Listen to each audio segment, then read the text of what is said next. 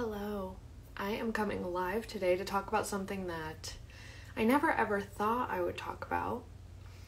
Something that may not be generally accepted.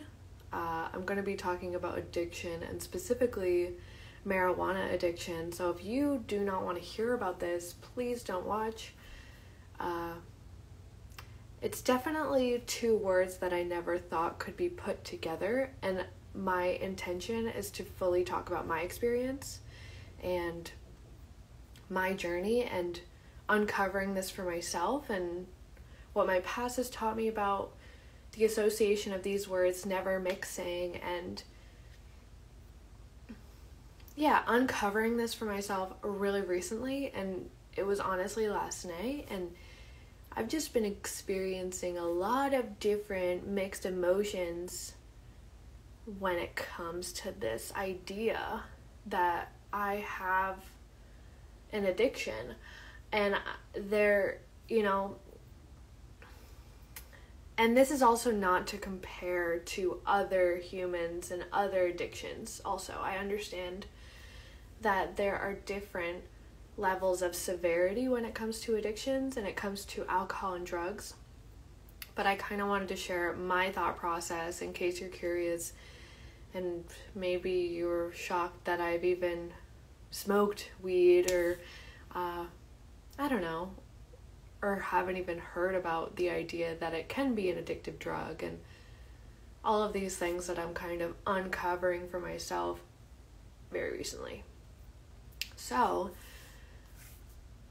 a recent thing has been me and Cameron have been going to these estate sales, and I am someone who used to really dislike reading, especially like summer reading, which was when I read was only when it was required by school, and I just didn't like being required to read things that I just didn't want to read. But I really turned a leaf and I really freaking love reading. So we've been going to these different estate sales, and I found this book called Emotional Sobriety.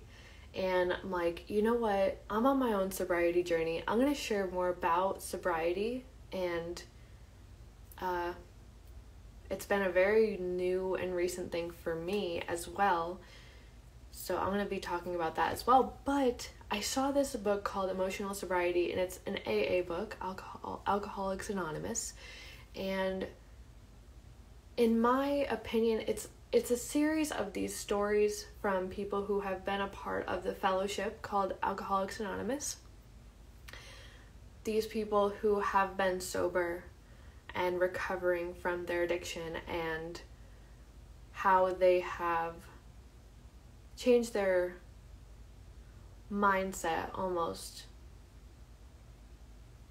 and how they're able to cope with life without the alcohol, basically. So I got that book, and then the next estate sale I got the book. It's called The Big Book, if you are familiar with Alcoholics Anonymous, and it is just it's the big book. It's the big book for the fellowship, and I was reading about it in the first book, and I just started reading the big book last night. Yes, sounds kind of weird. Why am I reading books about Alcoholics Anonymous when I am not an alcoholic? Absolutely zero shame, all of the love in the world. I'm starting to grow compassion and empathy by reading these books for those humans who may be afflicted with addiction to alcohol.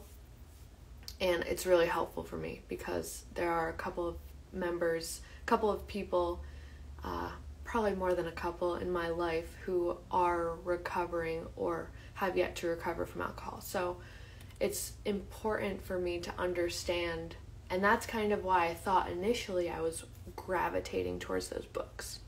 I was like, well, maybe it's so that I can have more empathy for those humans who may be afflicted, right?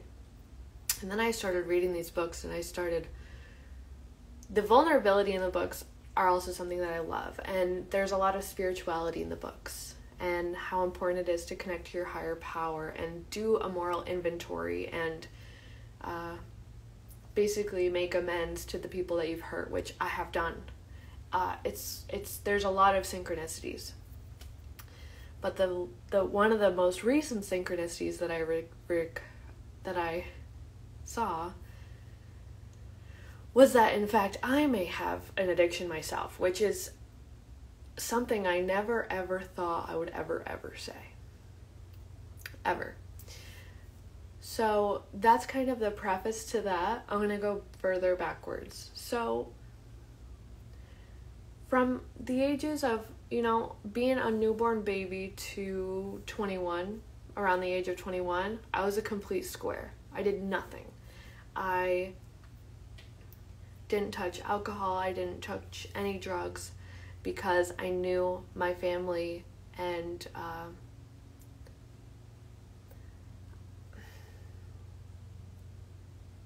it was just something that I was also grown up like DARE, and resist drugs, and drugs are bad, and all these things. So I have a lot of these programs that, stay sober and be a square, and I had a lot of square friends, so it worked out for me. And then around the age of 21, I'm 27 now, my roommate smoked a lot of weed, and I was like, yeah, I'm still gonna stay sober. And then his friend, who we ended up being a thing, he was like, I've been a square my whole life. I want to try this whole weed thing. And I'm like, well, if you're gonna try it, then I'm gonna try it. And basically, as soon as I picked up the joint, or no, actually, it was technically a hookah. We packed the hookah with hashish, I believe it's called. You know what I'm saying? As well as marijuana was mixed in. And about 20 minutes after I tried the hookah, I started feeling things. And I was like, oh wow, it's really working. And I felt this high that I honestly had been chasing ever since. So basically that first time turned into 6 years of consistently smoking every single day. Every single day, except for a week in which I was on vacation, and you will hear me talk about this in some of my older stuff. I also have probably a couple podcasts about it. Link in my bio if you want to hear those, but even those stories have kind of altered because that week, I call it hell, I call it vacation from hell. I went to Vegas and LA with my dad and my stepmom, and I had a completely miserable time. But for most of my understanding, I was completely unaware that I was going through withdrawal symptoms, withdrawals from marijuana. And I was nauseous the entire time. I felt like I was on the urge of puking. I barely got any sleep. There were also a lot of external situations that allowed me to not get any sleep. The fact that, I couldn't fall asleep until really late, really early in the morning, and then still early in the morning, my sister, who was a baby, would wake up and she would run into the room, and I was in the living room. So there was a lot of things. But something that I kind of neglect to mention in the other stories and the other versions of these stories was that I was actually going through withdrawal symptoms from marijuana. I never knew that existed. It took me many years later. Okay, so smoking marijuana was very consistent for me for literally 6 years. And I did not understand that I actually had a problem with it. It wasn't until around January of this year I decided to go on a 30-day challenge, a 30-day sobriety challenge, to show and prove that I could do it. I reckon humans, at least I'm going to use me, as a human who has smoked marijuana so consistently, it's like, yes, I can quit whenever I want. So this was an opportunity for me to put my money where my mouth is and be like, okay, I can quit whenever I want. And I quit during those 30 days. And that's when those withdrawal symptoms were coming up again. They weren't nearly as severe because my habits had changed, but I could definitely feel it in my body. I got these sweats. nausea was more so the previous time that I went through the withdrawals, but night sweats, having a really hard time going to bed, just feeling incredibly uncomfortable. I can feel it coming up right now. Just feeling anxious and feeling like I want to crawl out of my skin. And this is not to minimize any other person who is going through withdrawals of other drugs and alcohol, because I know that marijuana is definitely less severe. So this is there have been a lot of conflicting ideas about this whole marijuana and addiction being in the same sentence. And I'll get to that in a little bit. But once I recovered, right, for about a week or two, I was not going through the withdrawals anymore, and I was on that 30-day challenge. And I was feeling really good. Honestly, within that 30 days, Cameron and I manifested living in, or at least getting a lead to living in this house that we live in right now. We were living in a 1-bedroom apartment where there was really not much room to do much at all. We had so much furniture and big furniture that it really took up a lot of our space. And I'm telling you, I really didn't leave my bed. I did not leave my bed, and a lot of days I would just wake up, give up on my day. I would just be like, I'm giving up today. And then I would start smoking, and I'd watch TV, and that would be my whole day for a lot of days. And then I was like, okay, I really need to change these habits, right? So that's why I went on that 30-day challenge. After the 30 days, even though I felt amazing in those 30 days, I felt more clear and more crystal clear in those 30 days than I had in so many years.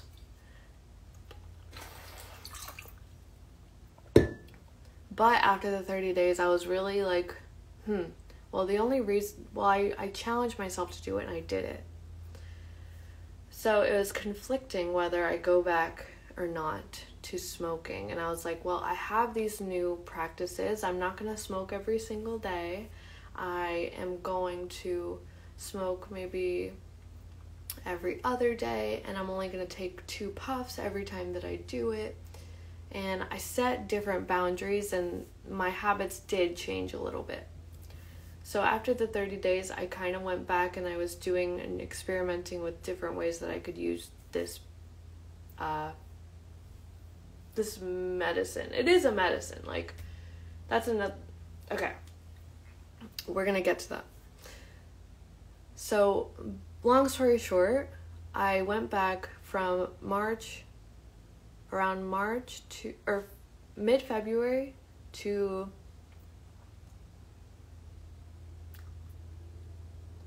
maybe around June, July. I am not going to do the math right now.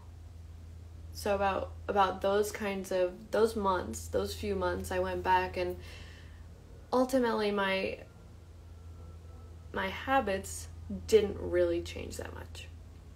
They kind of kept going back to the everyday thing, and I'm like, okay, something else needs to change. My goal here is to live as crystal clear as I possibly can. You know, I want to be able to see my reality without this blanket of fog that I was experiencing a lot, without even knowing that I was experiencing it.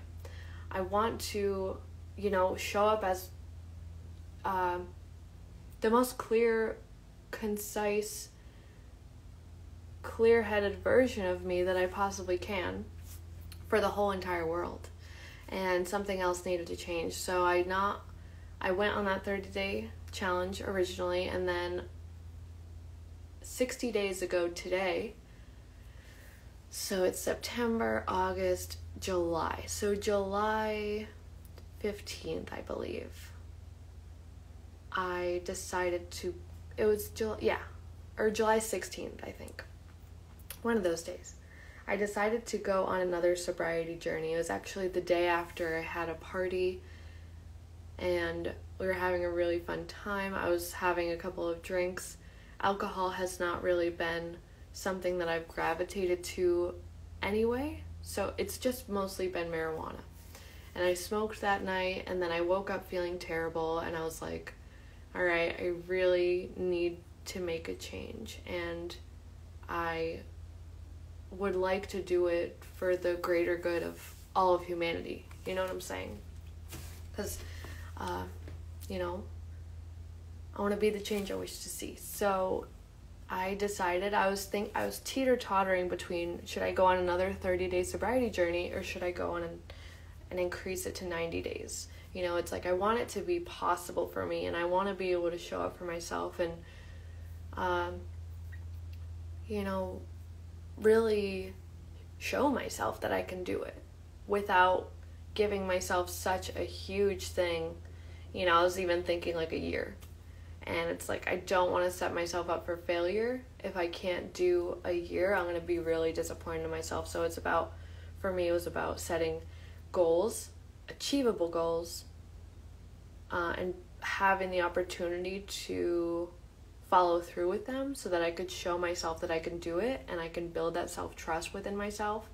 And honestly, it took a lot of self-trust to be able to even think about getting to a 30-day sobriety journey. Even one day of not smoking, it was really a lot of work to be able to reach that goal and to be able to do that. So I decided 90 days, and I have been, it's my 60th day now, which I'm really, really proud of myself. And it's on the 60th day. One second, my cat's at the window. You coming?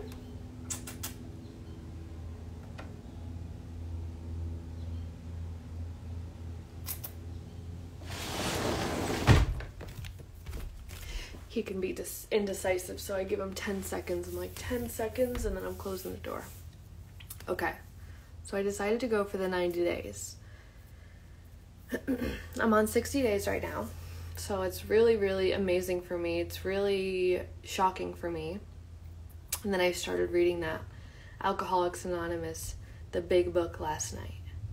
And it was talking about how one of the founders, Bill W., how his journey had come. And honestly, all of these stories are incredibly inspiring, because all of these people have hit their rock bottom and they came back so much stronger and are living such clear, beautiful lives. You know what I'm saying? I'm not saying that you can't live a beautiful life with those things, but I do believe that there are some humans who, it's like, once you start, it can be really, really challenging to stop.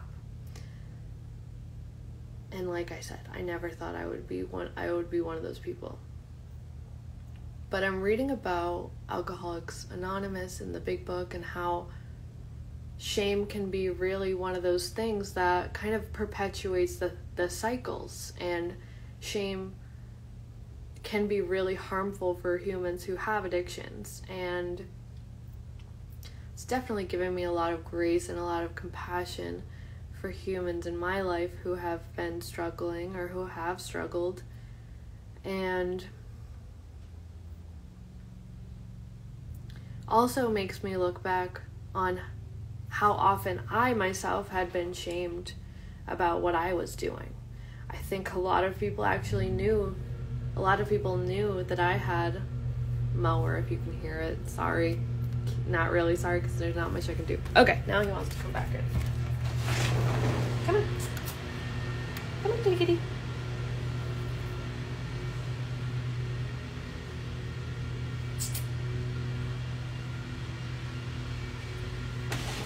Come on. I'm closing it. Okay, come on. That was longer than 10 seconds, I would say. Okay, so a lot of humans in my life had shamed me and probably knew that I had an addiction and I had a problem before I even knew that I had a problem. They didn't say it to me, which I'm ultimately glad. I'm good, how are you? I'd rather figure out some things for myself, because it's really empowering to figure things out on my own. Of course, that's not to say that it can't be empowering when other people help you along your journey, right? But a lot of humans on my journey, especially people who were in like the spiritual space and who were doing amazing, beautiful things, and people that I really admired and previously looked up to. I say previously because I don't really look up to anybody. I admire other people and I love other people, but we're all equal. So I don't look up and I don't look down at anybody else. We're just all equal. But there are a lot of people that I admired, and several people were like, why are you doing this? What are you doing? What's helpful about it? Why do you keep doing it? Maybe you should, stop doing that. And other underlying shameful, kind of like, what are you doing with your life kind of thing. And it really wasn't helpful. If anything, it really drew me further away from those people, because it's like, you see a problem and I see there's no way out of it, and I don't want to quit. I don't want to stop doing what I'm doing. I'm not ready yet. And it felt very conditional love based.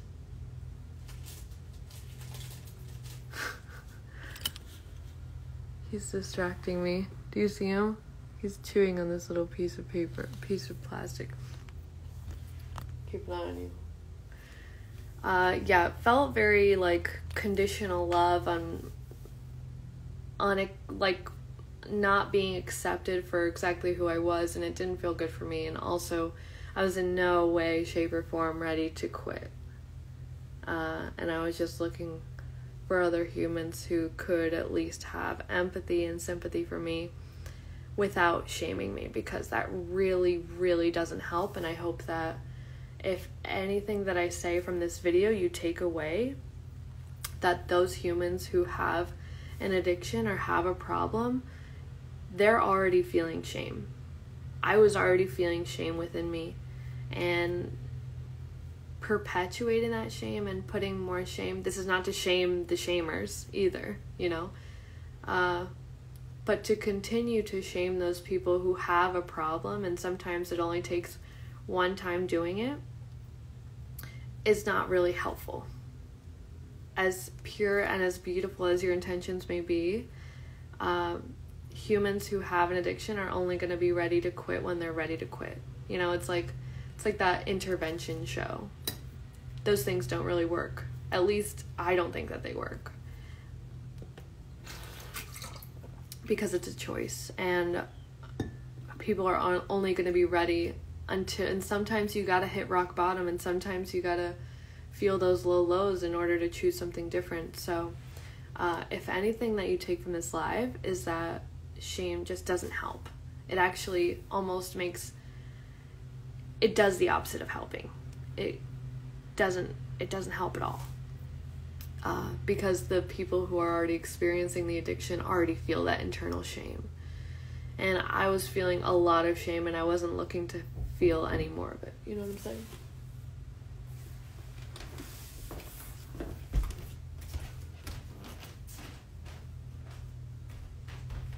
That was weird. I thought I heard a knock. I'm paranoid now. Okay, no, I'm not. I'm feeling great. Crystal, let's do this. Yes, if you could take anything from this video, it's that shame doesn't help. And those humans are just looking to be accepted and loved for exactly who they are, just like everybody else. You know what I mean?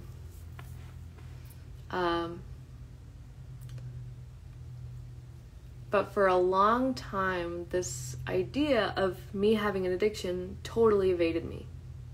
totally until last night. There have been like hints of like me thinking that I did have one, but there's been a lot of cognitive dissonance and a lot of different programming that made me kind of deny that part of myself and be like, no, this is not it. And I'll get more into that, but I want to share more about how I have seen addiction from the outside looking in. Yes, lots of family members. I won't label everyone or anyone. I won't label everyone or anyone, but I do have a family member who is a self-proclaimed alcoholic. I have a lot of family members who... No, I don't want to say that. Doing my best to be very careful with my words. Okay, we'll just skip to the chase. So, my dad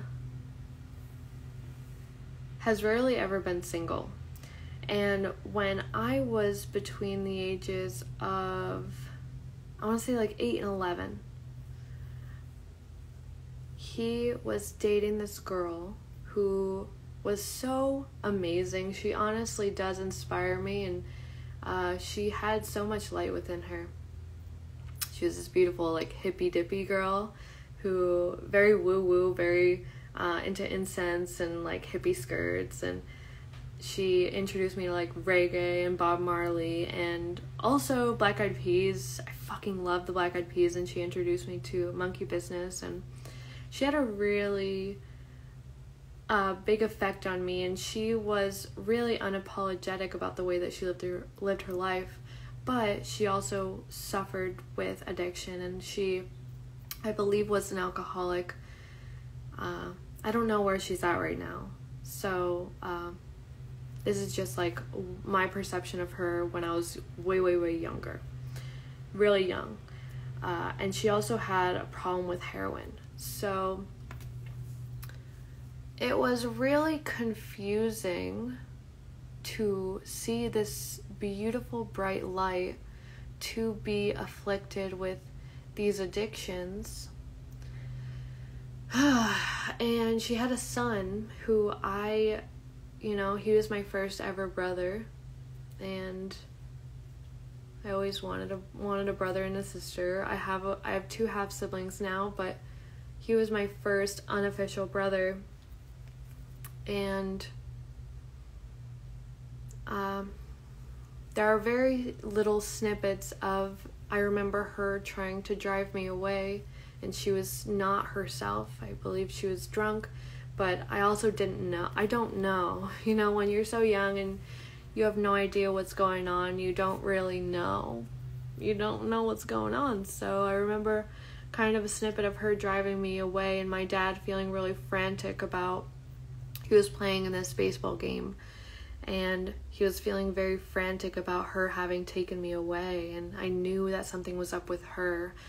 I remember one night, my dad is in the living room and I'm in my room, and he's just crying and yelling, and he was the most hopeless I'd ever seen him, and he was doing his best to try and help her, and I felt hopeless and helpless myself. And I had a lot of empathy, and I had a lot of love for her. And she was always so amazing and sweet and loving to me. And it really broke my heart that she was battling so many demons, you can say, and these addictions, because it's like, fuck, you're fucking incredible in it. It was really sad. So I kind of looked at that, and that was one of these core defining moments in my life, was like, okay, I see you, and I'm not going to be doing that. Because especially, I'm kind of understanding that it could be anything, but once you try heroin once, it is really, can be really challenging to quit. My cat's interested in this. It can be really challenging to quit. And it has irritated me. Of course, I don't know the science or the health or medical stuff behind it, but it was always so frustrating to me when my mom would say that quitting smoking cigarettes is just as hard as quitting heroin, when it's like you can die from quitting heroin. There are so many different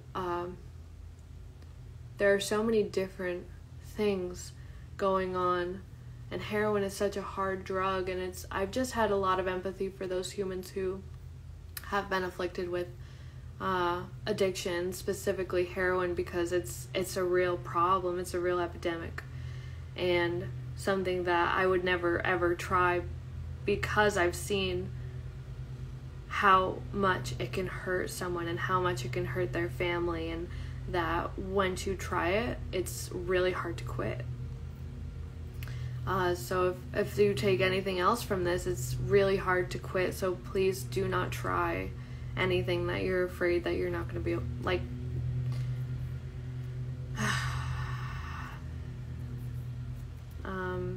I don't want to say that. I don't want to say don't, because the subconscious mind, which controls 95% of our reality, doesn't understand negatives. So it's like, be very conscious about what you're consuming and what you're putting into your body, because once you start, it may be really, really hard to go back. And also, I think another reason why people continue to keep doing it is because they're continuing to chase that first high, kind of like I said about. It could be really, it's honestly impossible to get that first same high again. So it's like, it's honestly better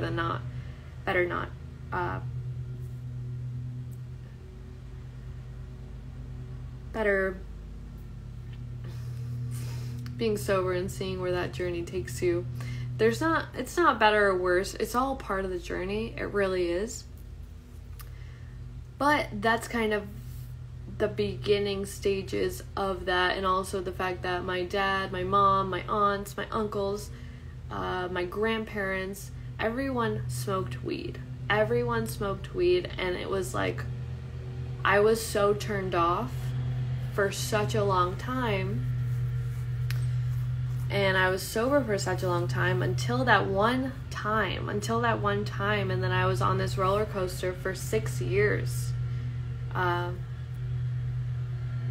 don't want to compare it to other drugs or alcohol, right? Because it's on different levels of severity, but it was still harmful for me. And it was not it literally diminished every aspect of my life. It affected my relationship with myself, my relationship with my partner, my relationship with my family, my work. Like, it really did affect my work, and I got not the best performance reviews, you know what I'm saying? It affected my health, it affected my well-being and my quality of life, and like, I couldn't go for a walk without hawking up something, or just feeling horrible. I couldn't wake up without feeling horrible. It created this blanket of fog that I didn't even know was there. I didn't even know it was there until I decided that, my cat's just staring at me, until I decided that I need to, like, okay, it's time for me to do something different. And then I started being sober, and I started the sobriety journey, and then I could really tell a difference. So it was this kind of blanket of fog that I didn't even know was there, and that affected every aspect of my life until it was removed, until I could see in a different way, if that makes sense. And this idea, and this, honestly, this topic is a scary one for me to talk about, because this idea of being addicted to marijuana is incredibly laughable with the programs that I have. You know, with my family, if I spoke to this about that with them, it probably would be, I feel like I would be laughed at. I'd be like, are you serious? No way. It's not addictive. Marijuana itself is not addictive, and you can't be addicted to it, and it can be a lot worse. I could be addicted to any other drug, you know, crack, cocaine, I hope that this doesn't get flagged. Other harder drugs, right? But and then what are some other, it could be a lot worse, right? I don't have a problem. There could be other things that I could be doing. Those kinds of things are coming up in at least my subconscious mind, and what has been evading me. This addiction and this idea of being addicted has evaded me for so long is because of these programs, because of these ideas that you cannot possibly be addicted to marijuana. No, marijuana is not inherently addictive. It doesn't have addictive properties. But that's not to say that anything could be an addiction. Absolutely anything and everything can be an addiction. You know, if you watch My Strange Addictions, those humans have addictions that you wouldn't even think or dream about, you know. And when I am doing something every single day and I cannot stop, and it's really hard to stop, and it's harming me, and it is no longer helping me, and it's just getting in the way of my quality of life, there is a problem. I have a problem.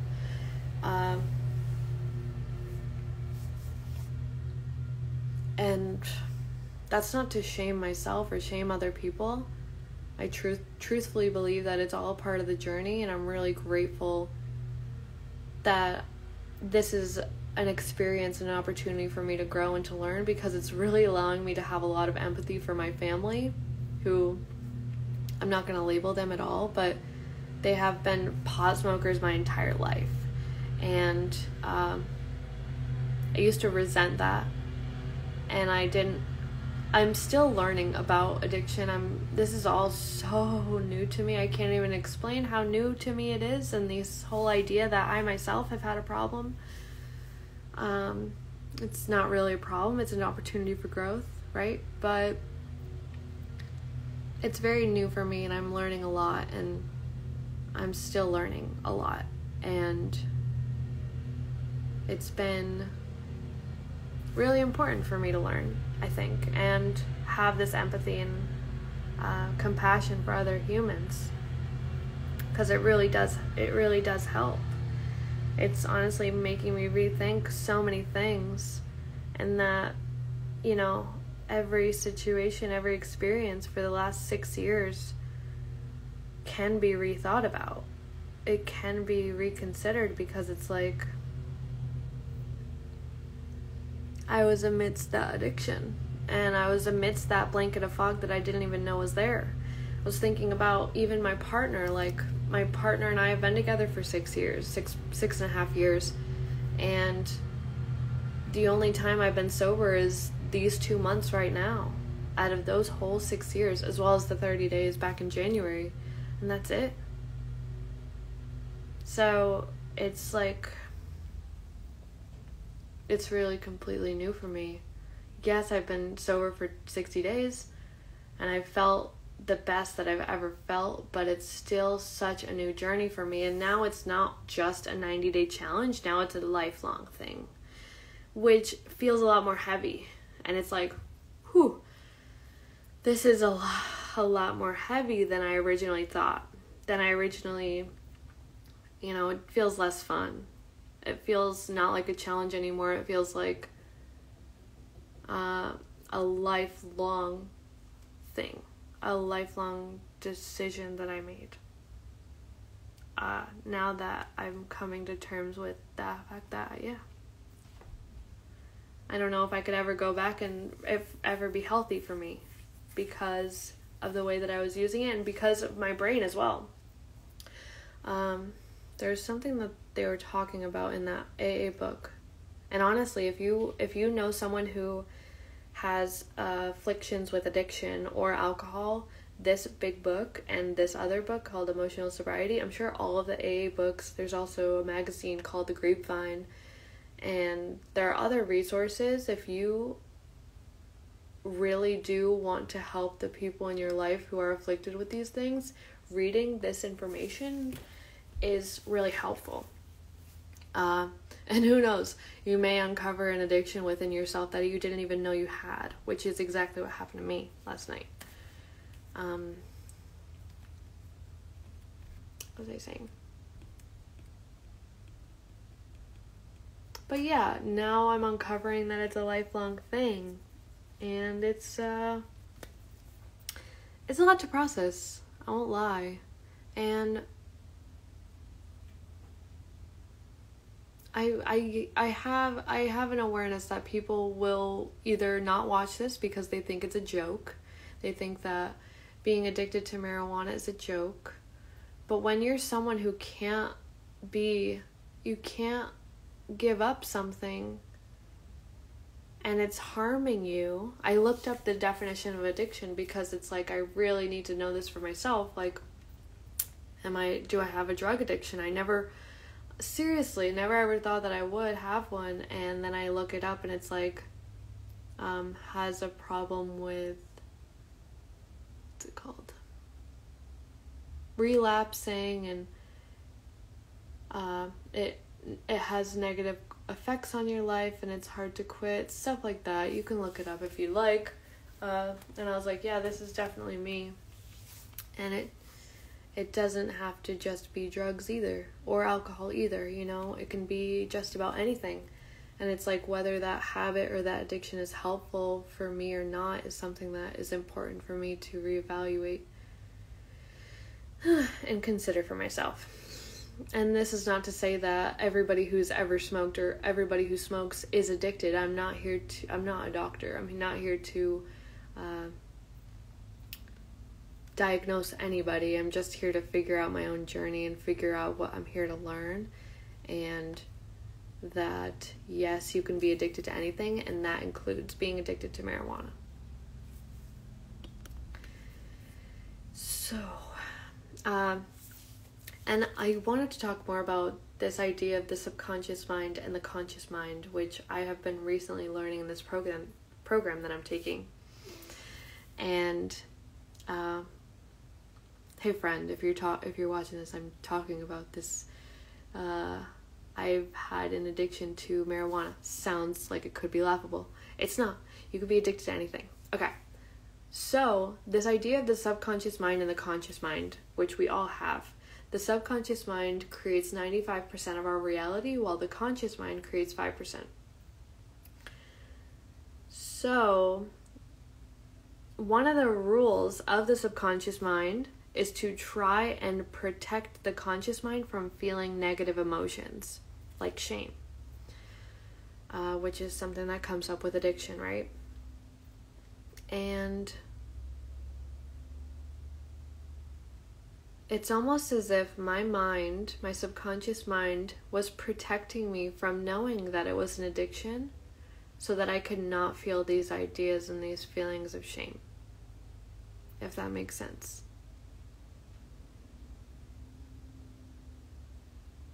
It was doing everything and anything that it could, retrieving old programming, so that I wouldn't come to this conclusion for myself and I wouldn't feel the shame that I'm feeling right now, but it's an opportunity for me to release it because it's not helping me anymore.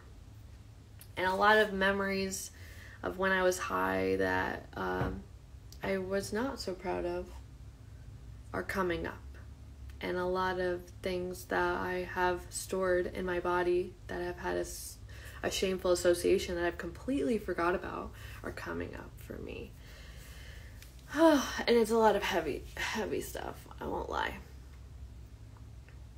And it also gives me a lot of empathy for humans who may be hurtful to other humans, i.e. my dad and my parents, and they may not even know that they're being hurtful. They're just doing their best. Their subconscious mind is doing their best to protect them and protect them from feeling these feelings of shame, even though it's already underlying, chances are.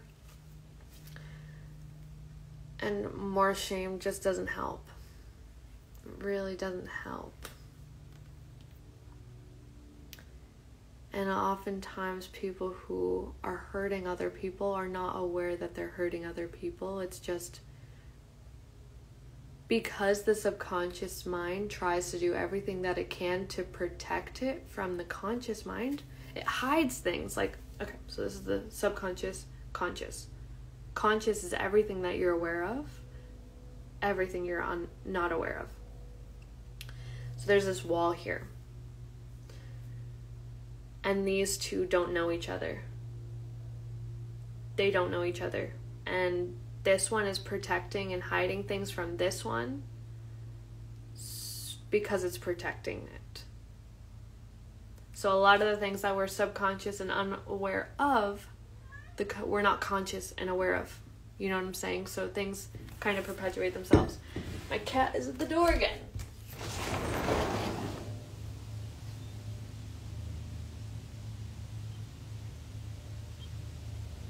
All right.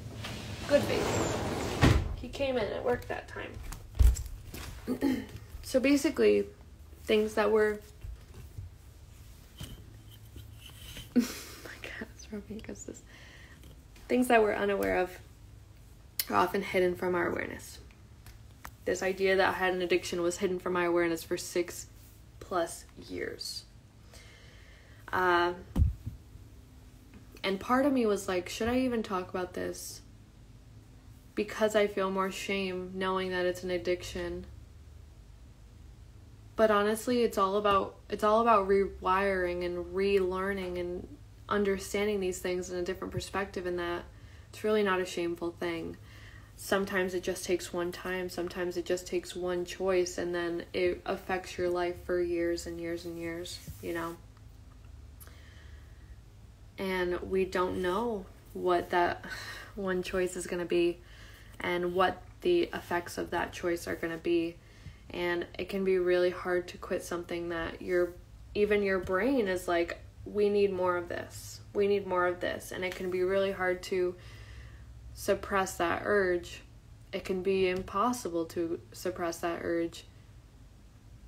And me being able to understand that, yeah, like anybody can be addicted to anything does give me a lot more empathy and compassion for people around me and for those humans who may have an addiction. And that it's actually not a shameful thing at all. Because those words to me have been synonymous for such a long time, but a lot of these feelings are coming up because they're coming because they're going. They're leaving my system, which I'm grateful for. A lot of it has been like looking at things. Looking at my past and being like, that was definitely covered by that blanket of fog that I was unaware of. You know, it's interesting. It's like, it definitely does make me think that thinking about the past is, it is all distorted. It's all distorted based on so many factors, but especially for me, whenever I was high, it's distorted by that high.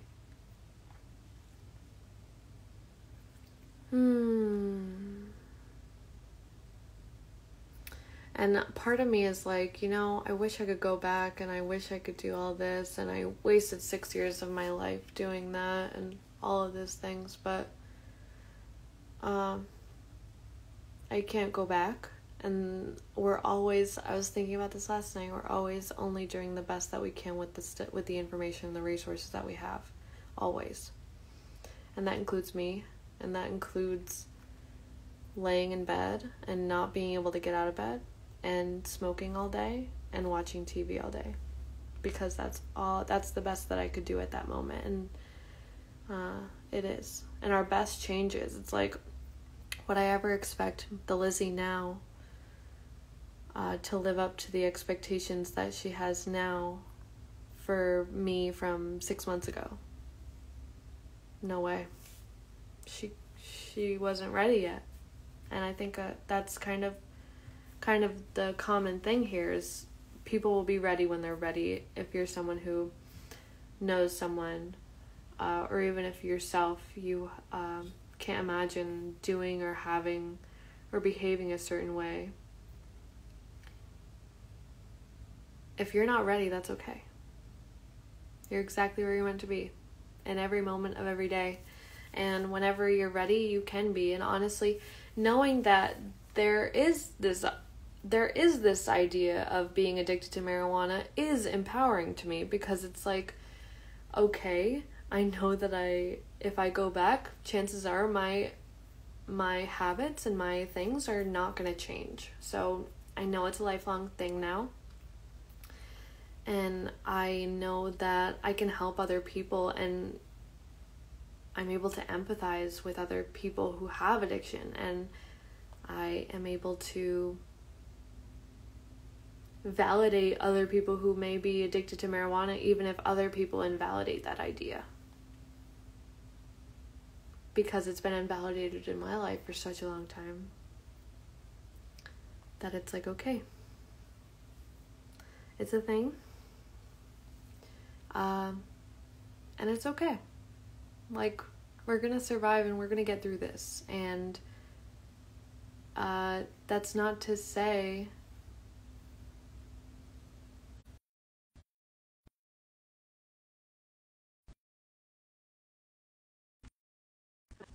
but I hope this was helpful. I'm gonna end this now because I'm afraid that my mic stopped working. We'll see. I love you all so much. Thank you so much for listening. I hope this was helpful. And right, like I was saying, this is not to compare alcohol and drugs to one another. There are different levels of severity, and I am aware that weed is on the lesser area of that severity, the scale, lesser on the scale. But this is just what I'm learning, and I hope it's helpful, and thanks for listening, and this helped me, and I hope it helped someone else, and I love you all so much, and I'll talk to you later.